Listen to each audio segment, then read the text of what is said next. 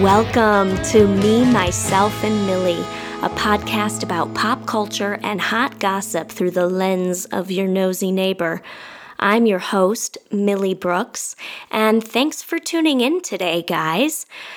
Keeping with the theme of infertility this season, today we are going to talk with Clifton Gutterman about the pre-adoptive process. Clifton is a prospective adoptive parent in Atlanta, Georgia, who has just been matched with an expectant mother who is due to give birth in August. So therefore, Clifton hasn't become a parent yet. The baby has not been born yet. So we are focusing this story on the process involved before the adoption takes place. And Clifton is obviously sharing his experience from his point of view of being a pre-adoptive parent. This is just one part of the adoption triangle. And in talking with Clifton, I realized that I know very little about this subject. It's often glibly said to people who are struggling with infertility, why don't you just adopt? As if it were so easy. And in listening to Clifton, it really opened my eyes to the realities of adoption and made me want to understand more. And furthermore, I realize we are barely scratching the surface with this episode. But if you want to find out more information on adoption, you should check out the podcast Born in June, Raised in April.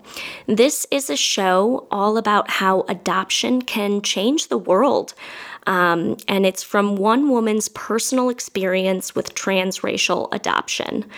And in addition to that podcast, you should also check out two organizations, pactadopt.org, that's pactadopt.org, and Concerned United Birth Parents, that's CUBIRTHPARENTS.org, for additional resources and information.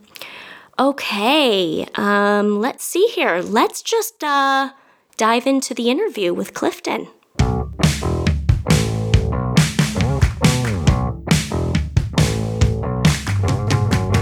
Clifton, welcome to the show. It's so awesome to have you here. Thank you for hosting me. It's awesome to be with you. I love chats like this, and I hope it's going to be a great time for everyone. Yes, so before we launch into all of my questions that I have for you, we should probably tell the listeners how we know each other, which is through Falashay Pearson. Yes, the always smaller than you think theater community and arts community in America. And I live in Atlanta. I know Falashay well. I've cast her in shows. I've worked with her, and she's understudied recently something I worked on, and she's an amazing human. And she, like a lot of the Atlanta theater community, she followed along with my journey to parenthood, and she knew that this was something I was entering into, and she's been keeping up. And once she saw the news that we were moving forward and that we've now matched for adoption, she connected you and I think it's great. She's an amazing human and artist. Yeah, she's just incredible. I'm just so grateful. So Falashay and I went to DePaul in Mm-hmm. Chicago. And when I put the word out that I was looking for, somebody who was going through the adoption process, she was like, I have a friend. I'm happy to connect you, which is so great, so great. Yeah. She probably knew too. We've been very open, and that's a choice people have to make about how open you want to be about your process. And I can talk later about why we chose to be very public about what we're doing. So she kind of probably knew that I would be willing to talk because I've been so active about our journey on social media and willing to talk to anyone about it because there've been a lot of questions. I love that. I'm so grateful that you are willing to talk about it because a lot of people aren't, Yeah. you know? It's a very hidden process that not a lot of people know about, including myself. So I'm really curious to get to know what's happening and And what it's I all about. understand too that it's, Um, it's a personal choice how transparent you or and your spouse want to be about it. And there are positives and negatives to sharing, and it is it's each couple having to decide for themselves how much they want to talk about it with friends and family or the public. And I absolutely honor and understand anyone wanting to keep their journey to parenthood private. yep, yep, it's a personal choice. Personal choice. Well, why don't we start with a little bit about you and your partner and how you guys met? Sure. Well, I grew up here in Georgia in a tiny town of 300 people in the country in Southwest Georgia, where Florida and Alabama and Georgia meet. And it was very conservative, very rural, but I found my myself and my self worth and my self respect through the arts. So I luckily the arts were very very active and prevalent where I grew up, and so I was very involved in chorus and drama and band, and so I went on to major in theater at the University of Georgia as an undergrad, and then I went to Savannah College of Art and Design for grad school in performing arts as well. And after that, I have been a member of the Atlanta arts community off and on since 2000 as an actor, a director, a producer, a casting director. And I've been on staff at three of our major theaters here in town. Um, and now I'm a freelance artist, actor, director, producer, casting director. But in the middle of all those years, 20 years of Atlanta theater, I went to New York for three of them, and acted basically full time doing regional theater at our wonderful regional theaters around the country through my agent in New York. And so I got to spend 3 years going all over the country, hanging out and doing fabulous work at our amazing regional theaters around the country. But while I was living in New York, I found dating to be incredibly hard Oh in the gosh, flesh. dating Dating in New anywhere is York. hard. Yeah, but New Yeah. York, it's like, oh Oh, man, it's it's it's like a Olympic sport.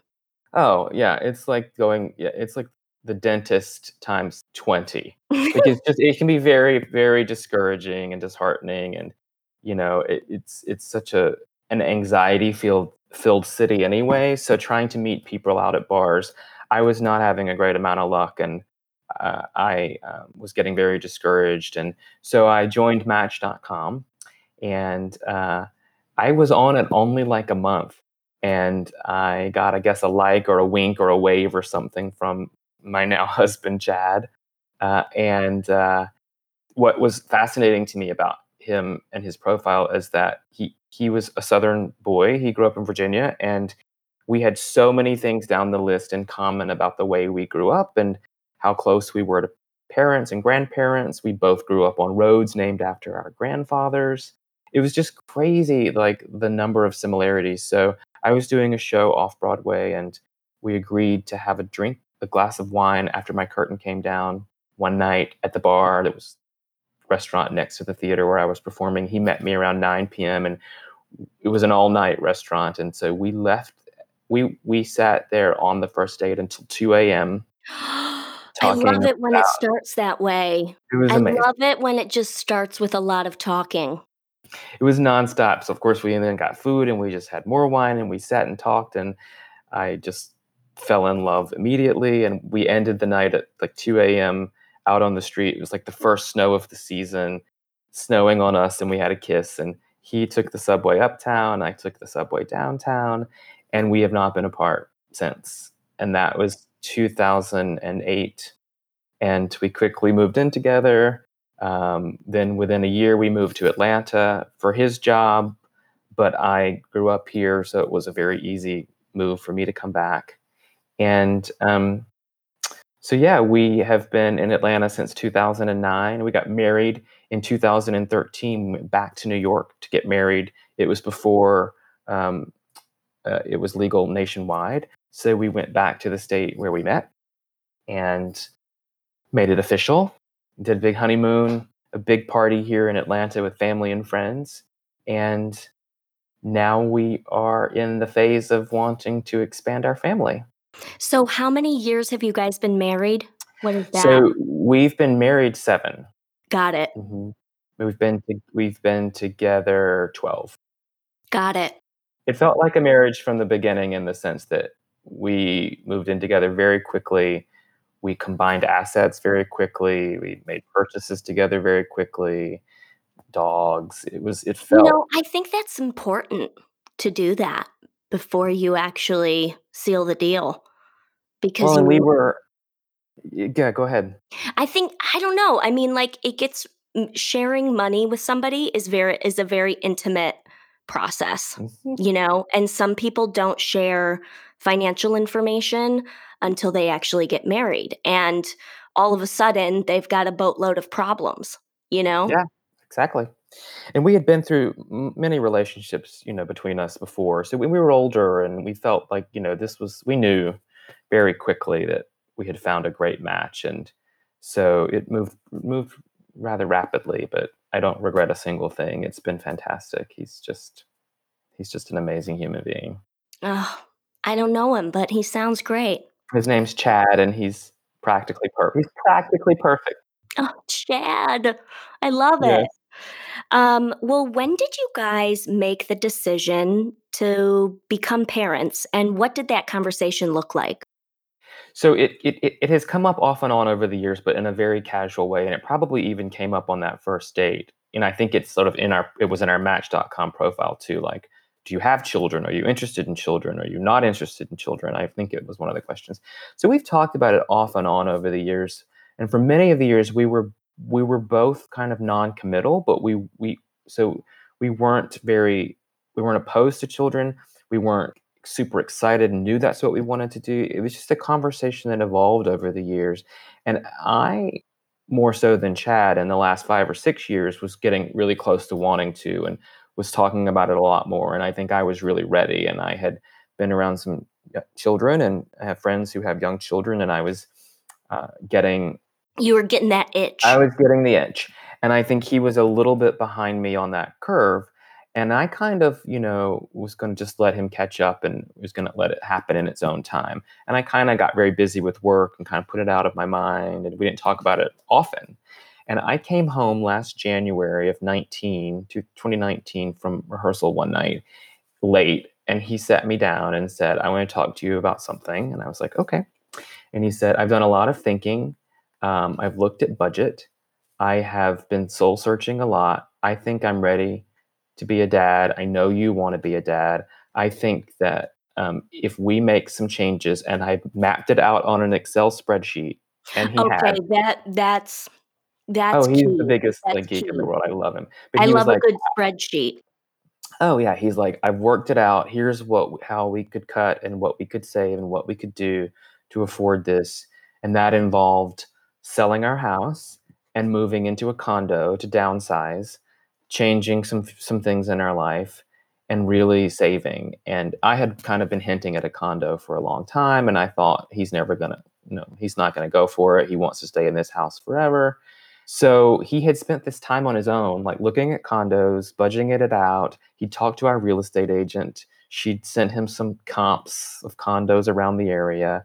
He had this whole thing worked out. And I sat there I was tired from rehearsal and I was just crying. And I was like, I can't believe like this is all happening and you're like ready and you've done the work. And like, so within a very short amount of time, He was prepared. he was ready, He didn't just say yes. He came, like, with a whole guns ablazing. boatload. Yeah, he was ready. Wow. Oh, yeah, and, I think I cried and I was like, I'm so excited, and so within, like, just days, we're talking to our realtor about putting our house on the market, about going to investigate this condo, and interestingly enough, that realtor had a really good friend who had worked with an adoption agency in North Carolina twice to adopt children.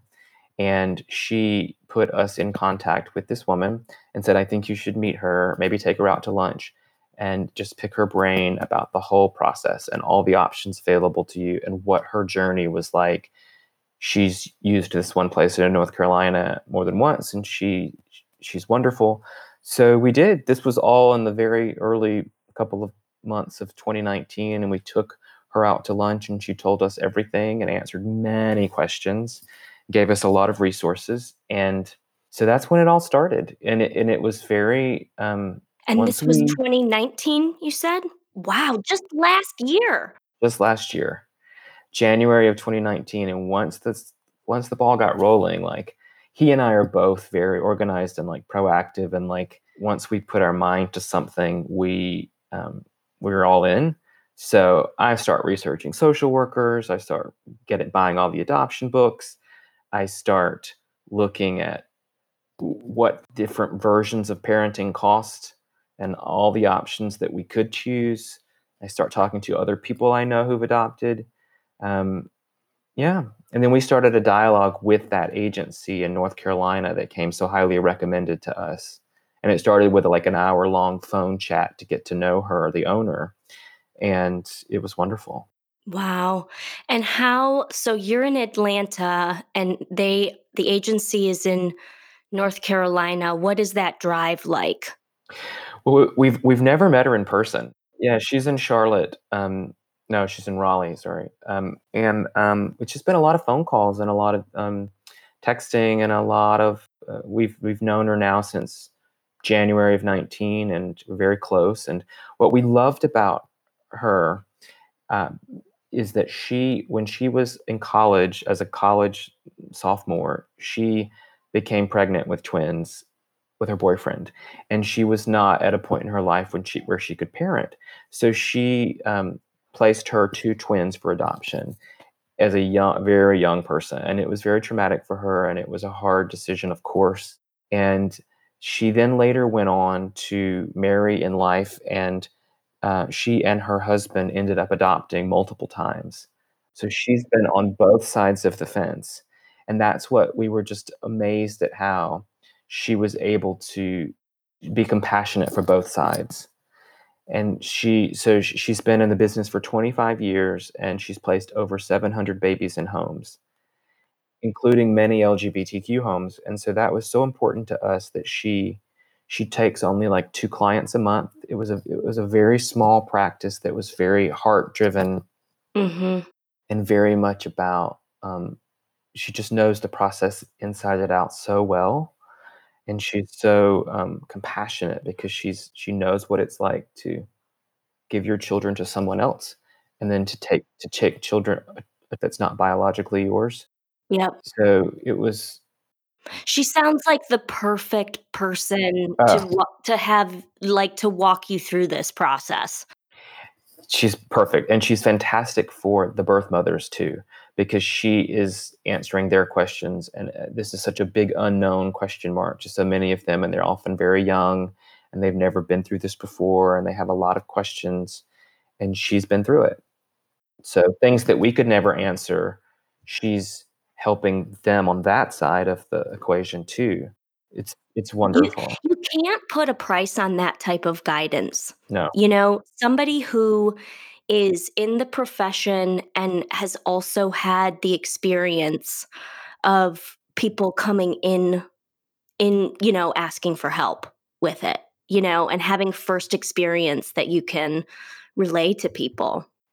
Yeah, you're so right. And what's so fantastic about someone that's been at it so long is that there has not been a single question we didn't ask that she didn't have an answer for, or an experience related to, or a story to tell, or she knows like, yep, I've seen that happen, or oh, trust me, like this is absolutely normal. This is an evolution. It's been golden. Wow. Well, walk us through the adoption process. Like, where does it all begin? Yeah. So I think first you have to make the decision about what the options are out there to parent. You've got to have the conversations at home about whether you feel like you want to adopt, whether you want to look into surrogacy, whether you want to foster to adopt, whether you're talking about um, domestic adoption, if you're interested in international adoption. Then there, the questions of like, are we the kind of family that would be interested in an open adoption in America, which means a relationship with the birth mom at least, or know her knowing who we are, we knowing like who she is, also if there's going to be any relationship with the child going forward, or if we would rather only say that we want a closed adoption, we don't want any contact. You got to have all those conversations first. And a lot of that is about budget, Oh, because all those different options cost different money? Different different amounts? things. Yeah. Wow. Yeah, I mean, sort of the least expensive option is to go through your state foster program and fostering to adopt in children who are in the foster care system and wherever you live. Up to the highest level of probably expense would be surrogacy. Um, with the research we found, surrogacy is about twice the cost on average of private adoption, double the cost of private adoption in America. What? Oh my Yeah, gosh. and the reasons are there's so much more. There's so many more medical procedures and there's so much more medical activity around surrogacy, um, im- fertilization, implantation, eggs harvesting, everything, more visits. There's just a whole lot more cost. And so then you also have to have the conversation.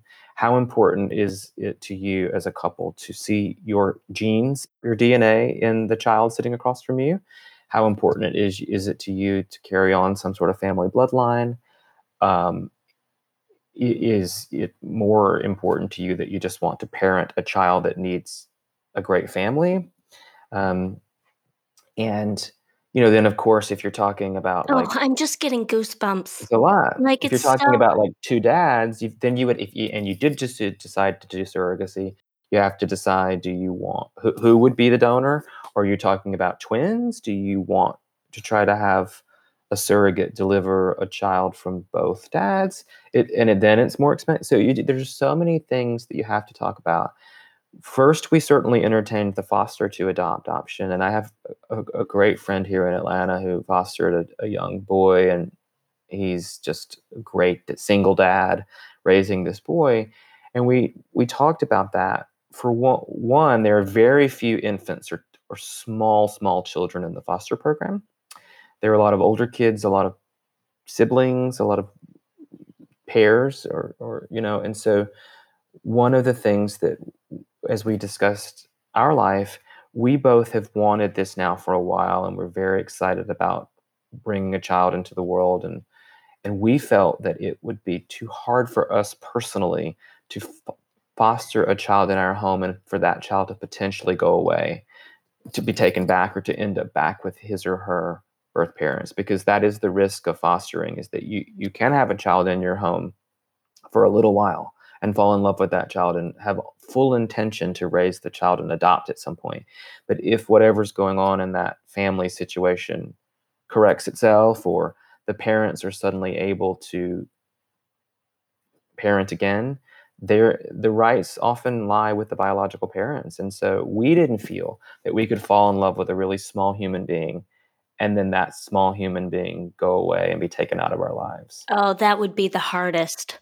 because we waited so long and we wanted it so badly that we just felt we need a child that we're sure, once he or she is ours, can stay with us. And budgetarily, we just weren't at a place where we felt we could do surrogacy, nor was it as important to us. It wasn't important to us that we see our DNA in a child. It's not. For myself and my husband, it just wasn't a priority for us. And we know that there are so many children in the world that are born to families and to situations that family, for a number of reasons, cannot care for that child, or just not feel that it's the best choice for the mother. And those children need to go somewhere. And we have the resources and the love and the support network. So we quickly honed in on domestic adoption, Got it. and domestic over international, because international is a little more expensive, and there's different types of red tape in different countries. Yeah, I was, like the small piece that I know about international adoption is that there's a lot more paperwork. There's a lot more like hoops to kind of jump through. Yeah, And you kind of have to have a lot of ducks in the row, in the right row. it's true, and we felt and the risk factor can be a little higher, just because of barriers of language or law. And we also, if you're not talking about surrogacy and you don't know when the child might officially be born, and you're talking about somehow getting matched with someone way across the world, it can be very expensive to sort of pick up and get a flight to India with 2 days notice. It's also just it's a whole lot harder to plan. Yeah. So we settled on domestic private adoption, open adoption. So looking for a child in the US with a mother who wanted to get to know us in some fashion, who mutually agreed that we were the right fit. And yeah, within the I US. love that. I love that. And so you're kind of not just adopting a child, but you're adopting a mother too. And depending on what she's, potentially a grandmother, potentially Mhm. or her, the mother we have matched with has two small boys under 4, and we're not sure yet. She's figuring out what her plan will look like in relationships, but at some point, she may want her boys to meet our little girl. So you're talking about potentially a new extended family. Yeah, that's beautiful. Yeah. That's beautiful. A big family is always beautiful. Yeah, and, we also have to prepare ourselves that and our manager, our agent at the agency has been great about this, is that people's minds can change. A mother can think at the beginning that an open adoption is what she's interested in, and a relationship going forward, and letters and video chats with the child, and presents, and maybe a visit once a year. And as the years move on, she might change her mind. She might decide that it's Oh, too painful, man, it's deep too breaths. it's too much. Yeah. So we have to honor that, and the mother we've matched with she knows very clearly that it is her decision how much she wants to engage going forward, and that we are open to 100% on the scale of like contact, including visits, but we're not putting any pressure on her to match with us because of that. We Even if she said after a year, I don't think I can have any more contact, it hurts too much, we would understand. Yeah. Wow. It's a lot. Wow. Brave. Like, it's a lot. I mean, so the birth mother is primarily in the driver's seat the whole time. Hmm. Got it. Yeah. And the birth mother chooses the, um, adoptive parent or parents, correct? Correct, and I'm learning too, Millie, that terminology has changed over the years, and now it is sort of, and I had to be educated on this. It's more appropriate to say the baby's mom, or the mom of the birth mother has become a bit dated, and I get it. Wow, thank you. I Thank you listen. for that I slip up. correction. I did it. I slip up regularly, and so, and that was pointed out to me by our agent who works with moms every day. And Um, what is can you break that down for me just so I can understand it a little bit more? I don't know the psychology, from the point of view of moms, and why that sort of has changed over the years. Um, I think it sort of came out of like how you talk to children as they grow up, and how you describe who that person might be in their life, or when they start asking questions, or other people are like, "Well, where's the mom?" And so I think it's become a way of saying, helping clear up any confusion or negativity around like this person's absent, and like she only gave birth but she doesn't. I see. I think it's just become in some way a little it has some negative association. I'm not a mom or female, and I'm not, so I don't know, except that I get it when I hear it, and I feel like I when I hear the phrase or speak the phrase the baby's mom, it Mhm. does sound better. Mhm. Mhm. Yeah. And so what is the name, um how do you refer to the mom that adopts the child, if a mom adopts a child? So, mom, Mom. just yeah, and like we'll be dad and daddy, and we've decided on that. Some gay couples are, like Clifton Daddy and Chad Daddy, or Daddy Clifton, Daddy Chad. So, I think you just like Got any it. other So it's family, the as soon baby's as the baby is, mom and mom. yeah, Got it.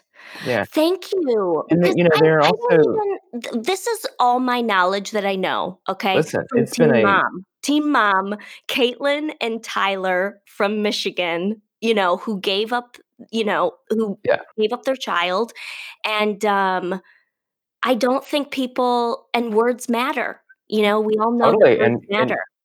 and also, like, what else has become, and I used to say it, what also has become a little dated is giving up a child for adoption. This mother gave up her child, and now it's sort of better to say placed her child. Oh, I like that This better. this mother matched her child, because giving up means sort of also sounds like an abandonment in a way, and that's not at all what she's doing. Yeah, there's a negative, like, ring to that. Yeah, and I can so see that. certainly we have grandparents in our lives who are grandparent age. We have older people in our lives, and we've certainly already heard and are preparing ourselves to hear questions like, well, why did she give up the child at all? Or why did she need to give up her child? So it's going to be a process for us to help everyone in our life like understand. And the reason it's important, and I learned this I've read many books on adoption, and I have one that's my favorite, and it's specifically geared toward gay dads, and it's written by a gay dad who he and his husband adopted. And the questions that gay men get asked specifically in public when you have a child with you, like two men with a little girl, or two men with a little boy, and you're out in the park, or you're going to a play date, you know, all parents get asked questions, and any child who's adopted, those parents are going to have to answer questions about where the child came from. But it's very particular when you've got two moms or two dads. So we're ready to be asked things like, where did the baby come from, or why did the mom um, go use adoption anyway, or like which one of you is the dad, or at home which one of you is the mom and the dad role, or Yeah. which is, but it's going to happen, and we've already heard people in our lives say like, why did this particular mom, why is she giving up her child? And like, so it is on us, and there's no malice in any of that. It's curiosity, and we get it.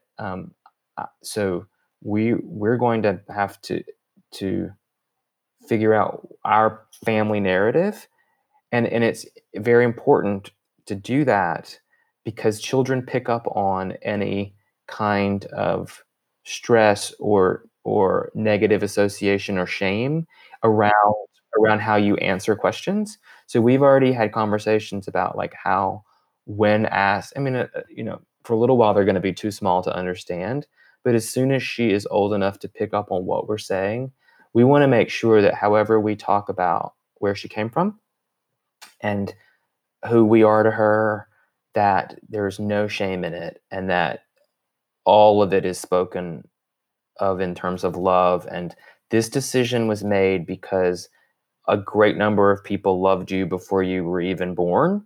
So we made these decisions together so that you could have a great life. Yeah. Yeah. I'm just coming back to the idea, coming back to your, to the questions that people ask you, like asking you why the mom, you know, Hmm. decided to, and again, wrong terminology to use the term give up, but why did the mom place the child up for adoption?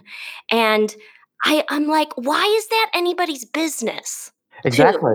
And this, Like, you're what? right. And that's an answer too. And the writer of this fabulous book um, said that you can absolutely decide for yourself who in your life you want to share what with, and the general sort of person out in public, you don't owe them any real deep explanation. You can just say that's a family matter, or you can turn the question back on them and say, why is it important for you to know? or what does it matter to you which one of us at home is more of the mom and more of the dad, or which is very sexist and dated, and but, or you can be cute about it and say, like, well, We switch off and on. yeah. Or like Yeah, he does her hair and I do her nails. I mean, like, yeah, and we're prepared and we're funny guys and we're very secure in who we are. So, but that was the most fascinating sort of part of the educational journey to me is like, oh, it's not just that we're a couple adopting, we're a gay couple in the South, um, and we are now matched with a girl. So we're prepared to be out in public. You know, one of us maybe is out with the stroller and the other's doing something else. And like, where's the mom? Where's her mommy? Or whose child is that? Or and then even if we do answer like, whose child is that? she's my Really? child. Oh, Oh, well, is she adopted? And like, you can either say she's my child, or you can say, she is. It's a personal decision, and you've got to figure out like what how you want to approach it as a couple. totally. And this is I mean, I totally agree with you with on the fact that like everybody it's everyone's personal choice how they want to what level of um openness they share with the world. Um, and I guess my own personal like whiny Millie over here is like I wish people shared about it more because it would I think that like I mean just the two phrases that you've educated me on today, like I'm so grateful to know that information, you know? Yeah, and it's been, it's I think anytime we make a big huge life shift, like education is key and learning as much as you can going into it, I but then I we also know you can read a million books on adoption and parenting, and there are going to be surprises, and no child is the same, and no family is the same. And I'm sure we'll probably get ask some question that was not in any of those books that I'm going to have to field immediately in front of my child and figure out what to do. But But I think that's just parenthood in general yeah, too. You yeah, just kinda make it up as you go. yeah, exactly. And instinctually, like, we are built to care for others. So it'll come. You'll figure out how to do it. Yeah, yeah. Wow. I mean, um, so you would say the reason that you chose adoption as opposed to surrogacy is one, um, it wasn't important for you for the child to have your DNA, Hmm. and then two, um, cost Yeah, those are differences. the two big ones. Those were the 2 big ones. Yeah. Well, what do you know about some of the unique challenges faced by children who come through adoption?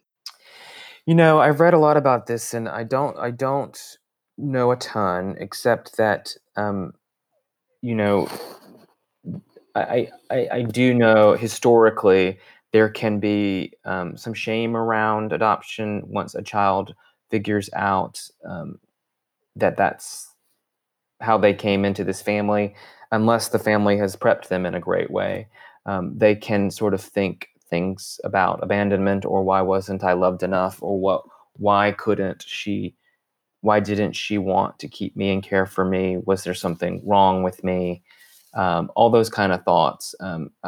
I think in 2020 we're in a whole lot different place about those kind of conversations than over several decades previously, because there's just so much literature out there and so much positive um, sort of thinking on how to talk about those things, including from the very start, just talking in ways that don't inspire shame and all of that. But I think in the past too, adoptive kids might have been a little bit more bullied if they were found out that they weren't. But again, in 2020, I think there are kids can be bullied for all kinds of reasons, and I don't think that I think there's so many different types of families in school systems today and in communities that adoption as a sort of way of baiting bullies isn't any more prevalent than other things like red hair or glasses or someone being overweight or someone being too effeminate. Now, we certainly have thought about, will she encounter any kind of negativity or bullying or because she's adopted and being raised by two gay dads? Possibly. We are in Atlanta and it's a very liberal bubble in this state. And we will, of course, be looking into groups and schools and every organization that she would be a part of being an inclusive organization. So we would do everything on our part to make sure she's surrounded by other kids like her, other families like her. And then there's also just I'm the son of a librarian. There's tons of children's books now, and there's tons of reading, and there are tons of shows. There's tons of media to expose to her, to show her that she's not alone and that there are all kinds of other kids like her. So I think, 2020 is a great time to adopt because we've come so far in like what we can show a child to let them know that they're not alone in the world. There are a lot of other kids on earth in the exact same position she would be in. Wow. Wow. Yeah, but I get it. I mean, That's great. Like there's resources, totally. I There's think resources. in the And 50 past, years ago, like you were an outcast, you well, and know? a lot of it was on the parent. Years ago, parents wouldn't tell the kids. There was shame around the whole industry, in a sense, of the whole concept of adoption. So these kids wouldn't find out until like somebody slipped up and said something, or they wouldn't find out until their teens. I mean, we fully intend to, when she's listening and talking, to start conversations about. I mean, she's probably going to have questions, or someone at a preschool is going to say like, I was just reading some article the other day about like what happened at this preschool when they were making Mother's Day cards or like macaroni crafts or whatever for the moms, and this kid had two gay dads. And so, what does that kid make in class to send home to mom when all of these kids are making Mother's Day presents? And so the dads had been proactive with the school to say like, you know we are two dads, and is there anything that can be done in that craft session to help the kids understand that Susie doesn't have a mom, but she's got two great grandmothers. Can she make something for her grandmothers? But here's why Susie isn't making something for her mom, because she has two dads. Mhm. And so I think you just have to be intentional and very proactive about it. Yeah. What was the biggest frustration throughout all of this?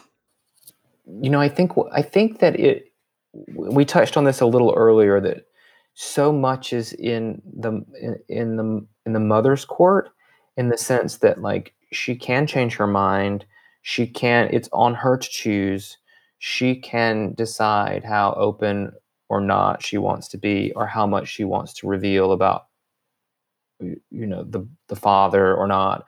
And so I think what's been a little frustrating is like, as a person who likes to be in control and know what's happening or be organized or like loves facts and like And that, spreadsheets. totally. Um that you can do your best, and you can have a great agent, and you can have a great profile, and you can answer everything on time, and you can send in all the paperwork on time, and you can have your home study ready, and you can have social media accounts active and be taking photos of your dogs in baby bibs, and you can be out and you can be doing all the right things, and you can even potentially match. And we did almost match in December, and we came close again in February.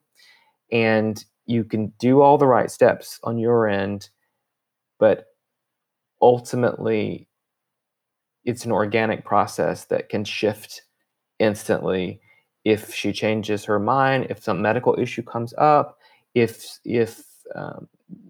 you answer a question a certain way and she So I think I guess frustrating is not the word, but it has been a little difficult to know that like A we lot relies on her but that's decision life, making. right? Like you can Yeah. go through life with all the best made plans and something can come out of left field and change everything in a heartbeat. So it's just been a little, it's been a little frustrating to know that, we're doing all we can, and then it shifts.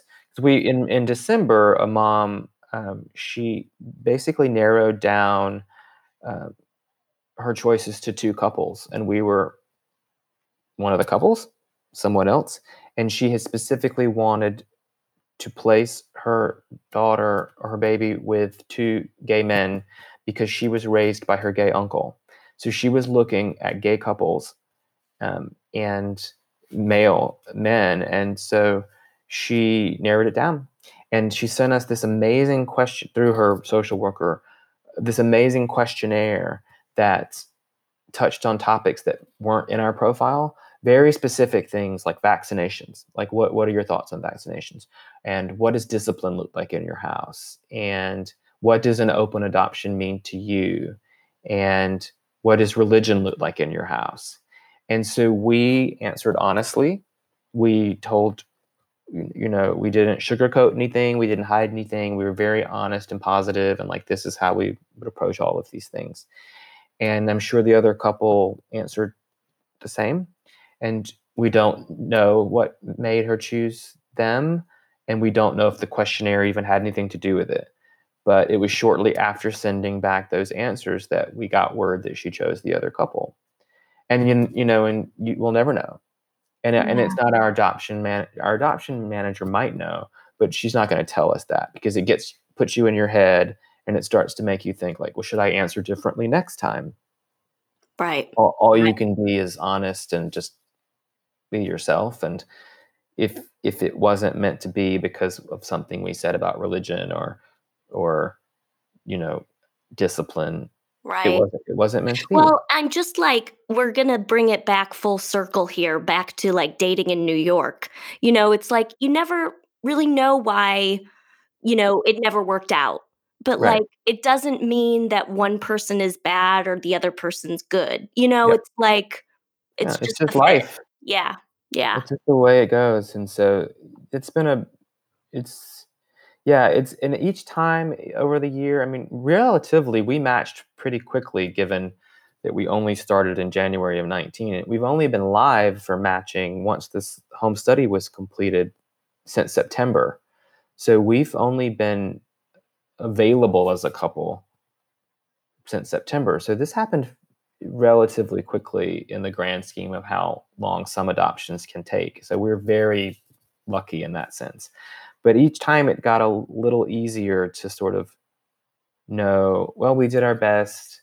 She just, it went a different way, but it's probably not about us. Got it. Yeah. Like that information, it doesn't seem like it would be helpful, in No, having it an would get, honest, open book about who you are. You could get into your head and start, like you said, just start scrutinizing yourself, you know? yeah. And our agent was like, I would never want you all to respond in a dishonest way or like change your answers based on what you think a mother wants to hear because it'll come out later in the wash. Or you just don't want to start that relationship on any kind of dishonesty. Yeah.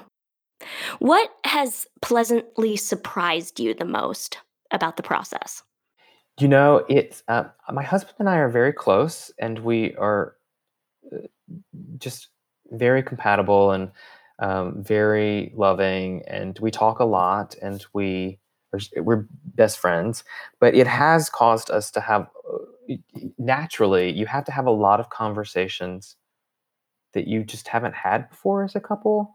You have to talk a lot, particularly in the early stages when you're filling out all this stuff about things that you just didn't come up in life.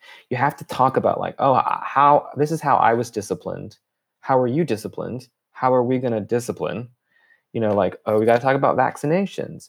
Oh, we've got to talk about circumcision.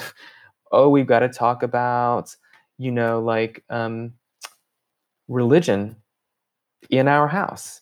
And so it's been really lovely in the sense that we've talked more in the last year and a half, I think, about big picture, like philosophical things than we ever have. And at this point in a marriage, at a certain point in a marriage, you get, you have lovely conversations about daily things, but you don't, it's rare that you end up having a ton of these philosophical conversations, or we don't anyway, but we've had to because we're talking about a life in our hands, in our house that we're going to be responsible for shaping. So we're having chats about religion, and we're having chats about vaccinations and powerful women in her life, and who are those women going to be, and what kind of discipline is going to be best in our house. And so that's been pleasantly surprising, like that That's a we great actually, question. Wow. My husband and I haven't even talked about this. You're giving me a great to-do list well, a right lot of it now. was prompted by that one mom who asked us those questions, and it might have been her social worker feeding her those questions, saying, like, if you're on the fence, you should ask them these things, you'll learn more about them. And she did. But that made us have to, certainly at the very beginning of the process, we had to talk about things like, is seeing your face in a child and your DNA important to you? Then we had to talk about things like race. Then we had to talk about things like sex of the baby. And then these big things like vaccinations and religion and discipline. And so it has brought us closer. Like, that's been the pleasant surprise, is that, like, instead of it, and there have been down periods where we've been sad and where we've been upset that we didn't match. But then there have been more periods where we've just had these lovely conversations about what it's going to be like to be dads, as we talk about these things we've never had to talk about. Beautiful. Beautiful. You kind of touched upon this, but what's your biggest fear going through all of this? Well, previously to matching, like, my biggest fear was that it was going to take a really long time. And I belong to some, like, gay dad groups on Facebook, and, like, some guy on there, like, he and his husband, it took 6 years for them to match. 6 years. And I think originally one of my biggest fears was, like, we're both 44. Oh, yeah. Am I 44? Yes, we're both 44. I had a birthday in April, and I literally thought for 24 hours I was 45, but I'm 44. Oh god. No, like, I one of my biggest fears was, like, are a lot of these young moms, and they tend to be, like, teenagers through mid-20s, a lot of them, are they going to think that we're too old, and they're gonna gravitate towards young families who are on the sites? Is our is being an LGBTQ couple in the South gonna deter some people because they are worried about the South, or they don't want gay people to raise their parents, or white? Like, there were all kind of things in my head. Like, do we have all these handicaps because we've waited so long? And, like, I think so. My biggest fear was, like, are we going to get looked over a lot, and is it going to take years? Because one of the things we said to each other was, like, we really want to try to do this before we turn 45 because of our age. And, like, I don't want to be a 50-year-old, like, trying to adopt. And then, when that our daughter's 20, we're 70. Like, I would love to do it before 45. So that was the biggest fear starting the process. But the newest fear, like, now that we've matched, is that she will change her mind. I mean, that is, I think, Yeah. every couple's big fear, is that, because there in America, no mother can sign away the rights to her child pre-birth. There is no contract she can sign guaranteeing us placement.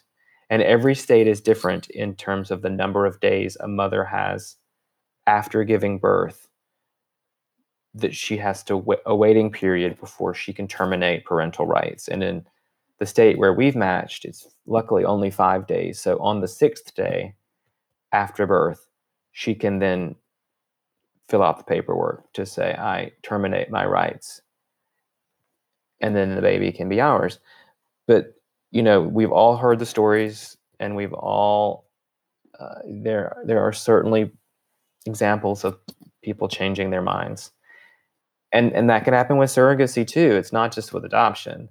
So I think our biggest fear is that, a mother will have the baby, see the baby in the hospital, fall in love, get very attached, and decide I'm going to parent the child. I'm going to keep the child. Mm, yeah. It's just the reality. It's the reality of the process. It Uh, is, and the only thing you can do to sort of mitigate it or try to on our end is to form whatever kind of relationship she's willing to have with us over these months to show her who we are and how excited we are and how supportive we are of her. And we talk to our baby's mom once a week on the phone, and we text back and forth during the week. So she knows how excited we are, and she's excited, and it's going great so far. But the only thing you can really do is form a bond that's hopefully strong enough that when that child is in her arms in the hospital, in her mind, she is saying, they love the baby already. They want to parent this baby. This is the decision we've made together. I need to do the right thing that we've talked about. I made the decision to place my child, and I need to stick with it because of this amazing couple I've met. So all we can do is try to be that couple. Got it. I'm remembering another question that might not be a simple answer, but it it it's come up for me as we're talking about as throughout this interview. Who names the child? Now that is very unique to each situation, and we've been through that lately. Like we certainly had names in mind that we loved, and we actually settled on. And I'm not going to share it because we're going to kind of wait to share it publicly. The people in our life know, and she knows. But we looked at names when we were thinking about a boy, and then it ended up being that the name first and middle combination that we settled on ended up sounding very unisex anyway. So it was kind of a great name that would work for a girl or a boy, both first and middles. And so we talked about that with our adoption agent. We said, we know we have a name we love. How do we, in these weekly conversations with her, how do we bring that subject up? Should you, like, how do we talk about it? And she said, it's different every mother. She goes, I feel like this mother is very sure about this adoption. She's very sure about you guys. She can't parent another child and have another child in her home. She knows she's ready. I feel like she's going to leave that up to you guys, but I'll sort of test the waters. So she kind of checked in, and the next time we were on a phone call, all of us, we were on the phone, the baby's mom was on the phone, and our adoption agent was on the phone, and she said to the mom, so we've all separately talked about the naming issue, and I'll call her Jane Doe. Jane, would you like to tell the guys your thoughts on naming the child?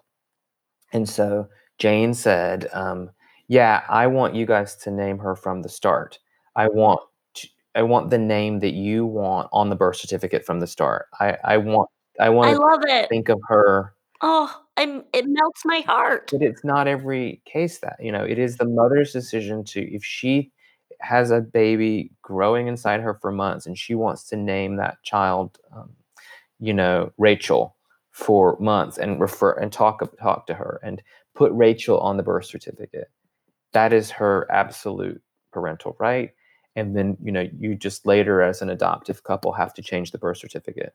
It's wonderful that the woman we've matched with wants the name we love to be on the certificate from day one, and that's just golden. But it's unique in every sense, and but that also helps us feel a little bit safer and a little bit better that this particular mom is already saying things like, no, this baby is yours, like, I Mhm. want you to name her now, like, so Yeah, that's there's very a little encouraging. bit of reassurance there, A you little know? bit, yeah. Well, as we kind of round up here, do you have any advice for people thinking about adoption? Um, Yes, I would say certainly read up on there are tons out there, and it can be overwhelming. You know, particularly if you're an LGBTQ couple, there's a lot of very specific media out there for gay couples who are trying to adopt. But then any couple, there's just so many resources. So I would say read, and then take some people out to lunch or dinner who've done it. Like go to a meal with someone who has been through the process and adopted, and ask them what their experience was like, and for tips. Just get to know, or or listen to like a podcast like this one, and like really kind of figure out. Um, yeah, and I would say, before you're in front of a social worker, or before you have to fill out all of these questions, sit down with your spouse if you're adopting with someone. And certainly people adopt, single parents adopt. I have a friend who's interested in adoption, and she's single. But ask yourself or ask your spouse these big philosophical things, and come to sort of a consensus on what you feel as a family about, like religion and discipline and vaccinations, before you are in front of a social worker and you're answering differently, so that it's not awkward, so that because it may, like, a lot of these questions may prompt you may figure out things about, like, race of the child, or are we comfortable with any kind of addiction issues in the mother, or drug use, or are we comfortable with any kind of disability or birth defect. I mean, those are very large Oh my conversations gosh, like, I to just have. had to take the biggest deep breath of my But life. Wow. you don't want to have them under pressure of an interview, Yeah. or later in You the don't wanna be process. going into the interview with that being the first time you're asking yourself those questions. No, because you want a social worker to feel like you're on the same page, and that you are a unit, and that you've really thought this through. Yep. Yeah. Now just one more question. Sure, Sorry. I'm here. Like, Listen, I I got just all day. I'm quarantined in my house. Like, I gotta say, like, I'm just building the nursery today. I'm, like, making things, so. Oh, okay. So, will you be able to be at the birth? So, and that's different for every couple. Our baby's mom wants us present, so we're figuring out what that means in the age of COVID. And if, one of the things that our adoption agent has encountered in the couples she's been working with in, say, March and April, who were matched with mothers who were delivering in that span, is that, everything has changed in the medical community during this. And so she has seen that, typically a, a mom will be giving birth in a hospital, and most hospitals, if they know it's an adoption, will allow the adoptive couple into the hospital. And if they have extra rooms, they'll sometimes even let you spend the night, or you could rent a room at some of the bigger hospitals. But during COVID, they've been severely limiting the number of people who enter hospitals, obviously. And so lately, babies' moms have been had able to have one person in there with them, either their spouse or their mother or whoever they choose, but not parents, adoptive parents. And so we don't know what it's going to look like in August in this state where we're going, but we hope that the restrictions are lifted enough that we can be in the hospital. Um, it's just a matter of kind of wait and see. We'll certainly be there, and we'll be nearby in a hotel, and we'll be in a hotel with a kitchen, and sort of, so that we'll be able to take the baby on the sixth day. And then what we haven't talked about yet is what's called Interstate Child Protection Clause, ICPC, which means that once you've adopted in a state that is not your own, you can't cross state lines with that child until the paperwork, and a great amount of it comes from the home study, um, travels between the two states. So we're not adopting in Oregon, but say we're adopting in Oregon, and we are out in Oregon, and on the 6th day, we were able to take the baby, but we have to wait for the paperwork, and it's FedExed overnight and all these. We have to wait for the paperwork to travel between Oregon and Georgia to make sure that both states know that we're approved, everything's legit, that all those mounds of paperwork that we have gathered, that we can legally take that child in the car or on a plane and travel with him Wow. or her. Wow. That's why it's important to and we've got copies of everything and scans of everything, and they live in the cloud and they live in a booklet so that nothing snags up that process and you're stuck in a state for 2 or 3 weeks in limbo. Right. It's a lot. It's a lot. It's a lot. Well, I commend you for all of it. I really Thank do. you. Yeah, thanks for coming on the show today and really educating me, on all of this stuff, because You're very welcome. I think that it's important for everybody to know, what the process is like. Yeah, I hope that it's helped. The one thing about adoption, just like birth, or anything can happen, and it's very unpredictable. But it is a process, and it's a very detailed and paperwork heavy process, and there's a lot of soul searching. But I think if someone knows deep in their heart that they are meant to parent and they have extra joy and a full life that they're ready to share with a tiny little human being, that is all worth it. I know end of August we're going to forget how much work this took and how hard some of these steps were and how personal it all became when we're holding her. So if I can help anyone just by pointing them in the right direction or helping them understand, the journey, I'm more than happy to. Well, thank you so much, Clifton. We wish you all the best. Thank you. We'll be we're pretty active on social media, so I'll be showing if our people little wanted bundle to of follow joy. you, where could they follow you on Instagram? Yeah, so on Instagram we're Clifton and Chad Adopt on Instagram. Great. And right now it's a lot of pictures of my dogs dressed up in baby clothes or in a bouncer, and it's pictures of the nursery, and it's pictures of me being silly. The dog's in strollers. There's a lot of dog stuff. I love it. But soon it'll be our little girl. Awesome. Awesome. Well, we'll be thinking about you, and we'll I'm so happy. I'm so excited for this next chapter for you guys. Thank you so much for the opportunity to share. This has been great. You've been a great host, and Oh. yeah, I can't wait to see how it all turns out. Yeah. All right. We'll see you soon. Thanks, Millie. Bye.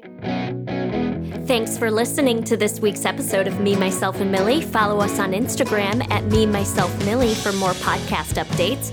If you enjoyed the show, please like and subscribe and share on social media. A special thanks to my husband, Rowan Brooks, for technical support, and Cal Reichenbach, who did all the music you heard in this episode.